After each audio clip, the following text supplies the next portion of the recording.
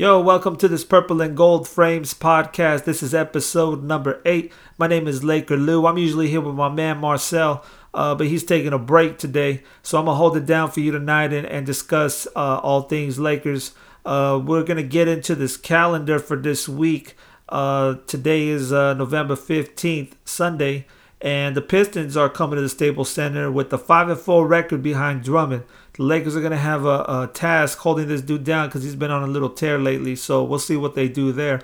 Then tomorrow we fly out to Phoenix to take on the Mighty Suns and Bledsoe and company. And they also boast a 5-4 record.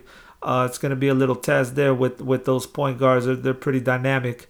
Then there's a little break in between Tuesday, Wednesday, and Thursday. No games. And then on Friday, the 20th of November, the Raptors come to the Staples Center. And they're doing pretty good. They got a 7-3 record. So we'll see a little challenge there. Hopefully the Lakers will be rested up and ready to battle. And then on the 22nd, which is Sunday, the Blazers come to the Staples Center. And they're doing all right. They're 4-7. Not too good, not too bad. Damian Lillard is holding it down over there for the Blazers. So we'll see what happens there. It's going to be exciting. It's going to be an exciting week. See what the Lakers have learned. You know, I think that's the theme for this season is just, learning and getting better with each game and each week. So let's get into this podcast and break it down.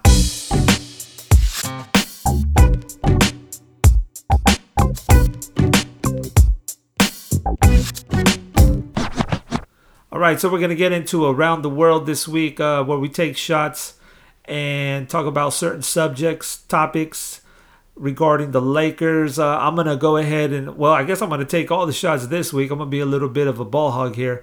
So the first shot that we're going to take here is let's talk about the record the Lakers are holding right now, a 1-8 record, which is for me a little disappointing because I expected them to be at a better place this time. It's a couple weeks in the season, not too deep into the season, but still I was kind of like hoping that they could get these wins because the teams that they're playing are not that great of teams. They're not cheapy teams, and they're not high end teams. They're like mediocre teams that I thought with the talent that we have on the squad could pull out some wins. So I don't know if it's just the fact that they're young, inexperienced, or or is it the coaching, or a combination, or the attitude? I don't know what it is. I just thought that they would be better at this point. That whole goal of making the playoffs is starting to dwindle with each loss.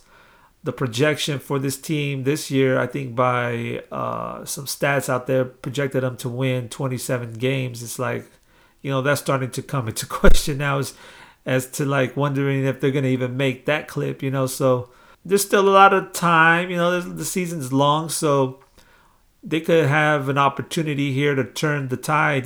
December is going to be a tough schedule for them. So, that's going to be, a real learning lesson for them. If they could pull out a few wins during that month, close this month out pretty good, then, maybe you might have a chance and turn it around. That chemistry kicks in or they figure something out. Something just starts to click. But so far with that 1-8 loss, it's a little shaky for me. It's kind of tough. I'm sure Marcel would agree to what I was saying if he was here. So, that 1-8 record, man, it's a tough one to swallow right now. But like I said, this is a long season, so usually teams turn it up mid-season, and go on a run at the end and squeeze in there and make the playoffs. So I'm not counting them out just yet because it's, like I said, early, but we'll see what happens as the time goes on. So I guess I'm going to take this second shot here as well, and we'll talk about all right, let's talk about this lineup change. This lineup change has produced some pretty good things. Not enough, no wins, obviously, but some change nonetheless. The game's been a little bit more competitive. The games have been, winnable, as I said before. But I guess what the Lakers are missing right now is that closer. That the ability to close out games. Not necessarily one player to be the closer like Kobe has done for us so many years, but just the ability as a unit to close out games. That's been a big factor here. They've shown good stretches where they're just phenomenal, going up and down the court, making good plays, good passing, being on the same page. And then, those stretches don't last too long, and then adjustments are made, and we start drying up real quick. But that's where the defensive comes in. And you really have to hold it down. If your offense is not, in sync, and everything is just like, not happening for you, the ball's not going in the bucket, then you have to dig your feet in, man, and play some solid D. And that's going to give you some opportunities to make some, easy transition buckets, what have you. It just bumps up your energy levels. So it's one thing not being able to put the ball in the hole, at the end of games to close out games. It's another thing to just give up defensively on those sequences as well towards the end. It's not just offense, man. You got to hold it down defensively. The defense, I think, is a better choice because that's going to create better opportunities for you to score towards the end. So I think they focus a lot on the offense when it comes down to crunch time, and you could see that it's just totally off sync. A lot of one-on-one, a lot of, shaking and baking and then passing to the next guy. They shake and bake and passing. Not enough side-to-side movement, just, up and down. But, that defensive, again, the defense is what is going to help them, is what's going to, make them a better closing team. And hopefully, they turn it up and get these wins towards the end of the games there and pull out a couple W's. I'm going to go ahead and take this third shot and talk about let's talk about Kobe. Let's talk about Kobe and how he's looking. He's looking pretty good to me. He's against that Mavs game, because he didn't play those first two games in Miami and Magic, but then he showed up against the Mavs, scoring 19 points, getting 5 boards, 7 for 15, 32 minutes, which is kind of high for me. I think he should be lower in that 25, 28 minute mark, but Byron's giving him his run. I guess he had enough time to chill, so he gave him a little bit extra run there. I mean, come on, it is what it is, man. Kobe's on his way out. It's the farewell tour, right?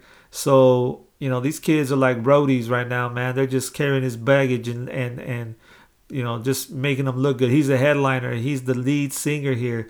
And these kids are just backup singers. So they gotta make them look good, right? They gotta make them shine a little bit, get him the ball, let him score his points and make this farewell tour a success. And he's getting a lot of love out here on these in these arenas, man. A lot of people are appreciating what he's done and what he's doing right now. And I think it's a beautiful thing to see, because he was the villain so many times in these arenas, the assassin, just taking these teams out. And now, the people are showing their appreciation for greatness, and it's good to see. I'm wondering how long he could pull this season off, because I mean, looking at him, it's obvious that he's not playing at Kobe level. He's playing at a mortal level, like regular cats out there. And he's keeping up. He's doing his thing out there. But knowing Kobe, he only wants to play at the highest level. So it's kind of crazy to see him playing like this at a you're seeing his mortality, sort of say. And it's gonna be crazy, man, when he's not around anymore. But I love Kobe. I love what he brought to the Lakers. I love what he brought to the game. And as much as he could play, I'm with it, man. I let him do his thing out there. These kids are just gonna have to learn at this point how to navigate through that jungle there, that Kobe jungle, which a lot of people been through. A lot of teammates been through that jungle, and these kids are just gonna have to suck it up regardless and go through it, bust out your machetes and go through that thing, man. Just make sure you got your boots on so you don't get bit by a black mamba or something. You know what I mean? So let's get into this next segment.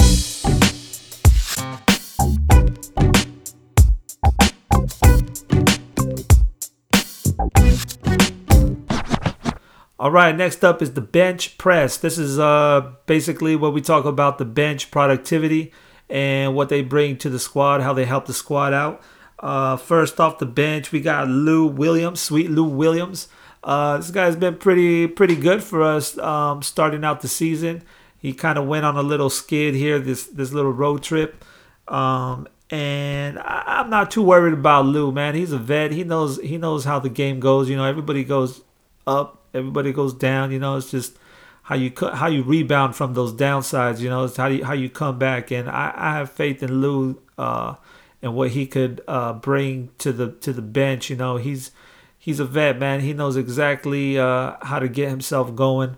There has been speculation that maybe a knuckle injury on his shooting hand might be affecting his shot, but I'm sure if you ask him that, he's gonna put that to rest and be like, regardless, you know, I have to perform. You know, a lot of these guys are competitive, especially Lou. You know, he's a real competitor, so he's not gonna, you know, hang his bad shooting on a knuckle injury, man. He's gonna you know, just grind it out and make it happen. Let's talk about Nick Young, you know, Swaggy P. He's been pretty damn consistent this season, coming off the bench there and dumping points. You know, he's an offensive threat.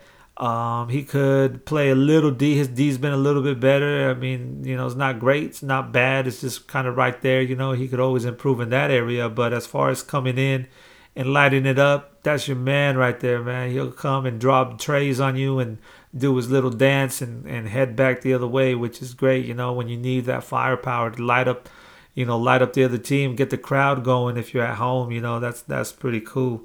For a ball club to have a player with his dynamic.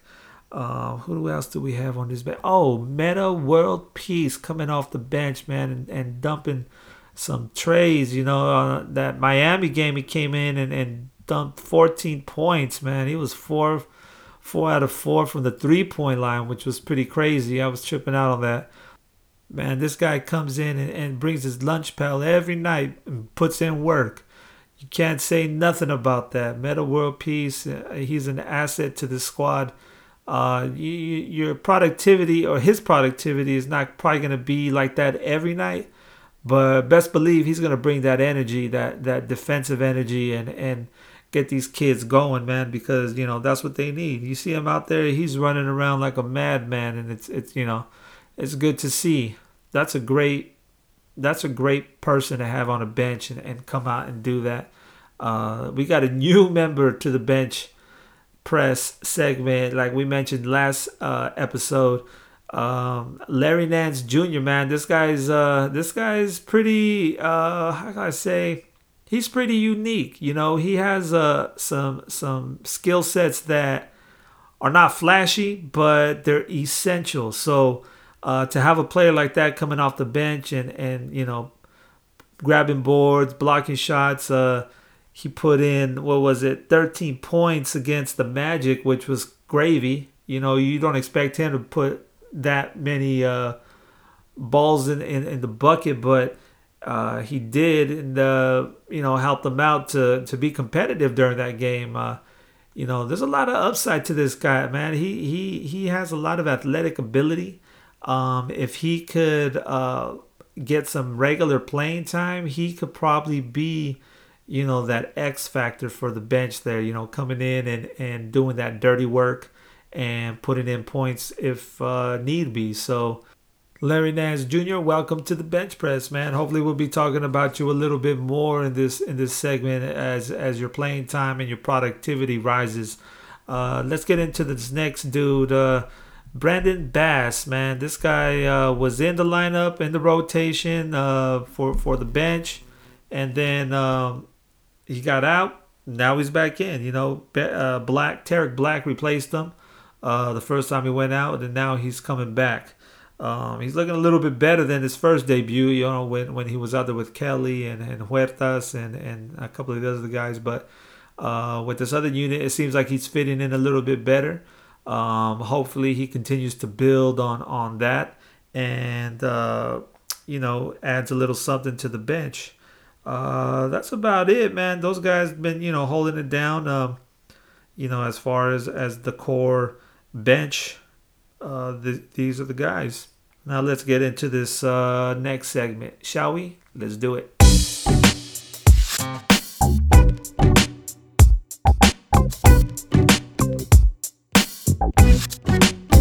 All right, let's get into this young gun section of the podcast where we talk about these young guys on this squad here and what they bring or how they're developing on this Lakers squad.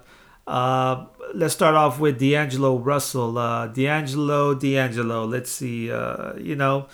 He's developing slowly. Probably slower than many anticipated, but nonetheless, he's developing, and I guess we see that. From week 1 to week 2, he's finding his shot. He's being a little bit more aggressive. Still getting into that offense a little slow. I would like to see him initiate the offense a little bit quicker.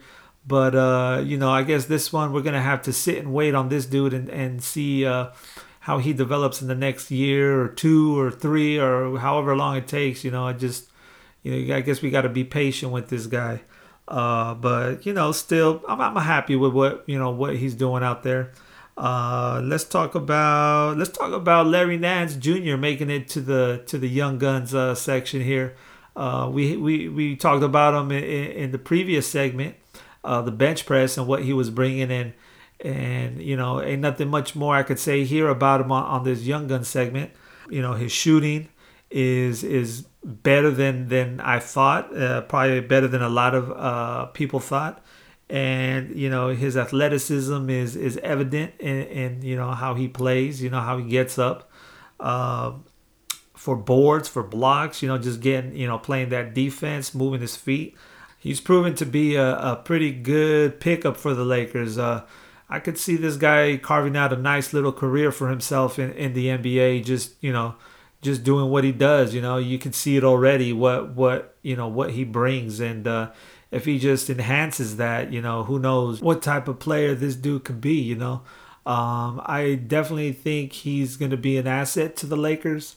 And I just look forward to seeing this dude really develop. I'm definitely in Larry Nance's camp right now.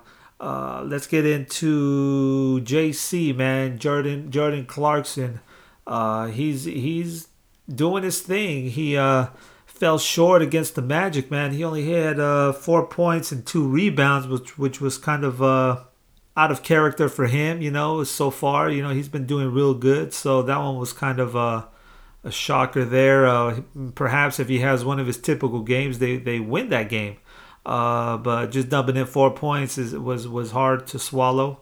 What I do like, though, was, coming back against the Mavs, he rebounded and dumped in 21 points. So that shows us what type of player he is. If he has a bad game, best believe he's going to come back and make that up and play hard. Let's get into Julius Randle. This guy's struggling, man. I think he's not playing at a level that he wants to play at.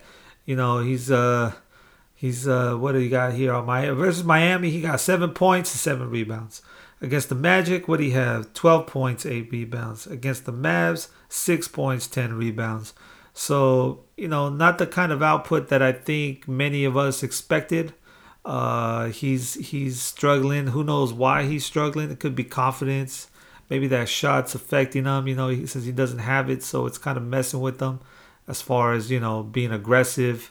And I just hope this dude figures it out, man. I just really hope that this guy figures it out and goes on a mean tear. And I know the potential he has is very big, very big. And I know a lot of people know that. So maybe with that pressure that everybody's, expecting him to do big things is causing some undue stress. But hey, man, welcome to the pros. This is what it's about. So put your hard head on, man, and get to work, man, and make things happen. And I think that wraps up everything here for Young Gun segment. Let's get into this. Let's get into this next one.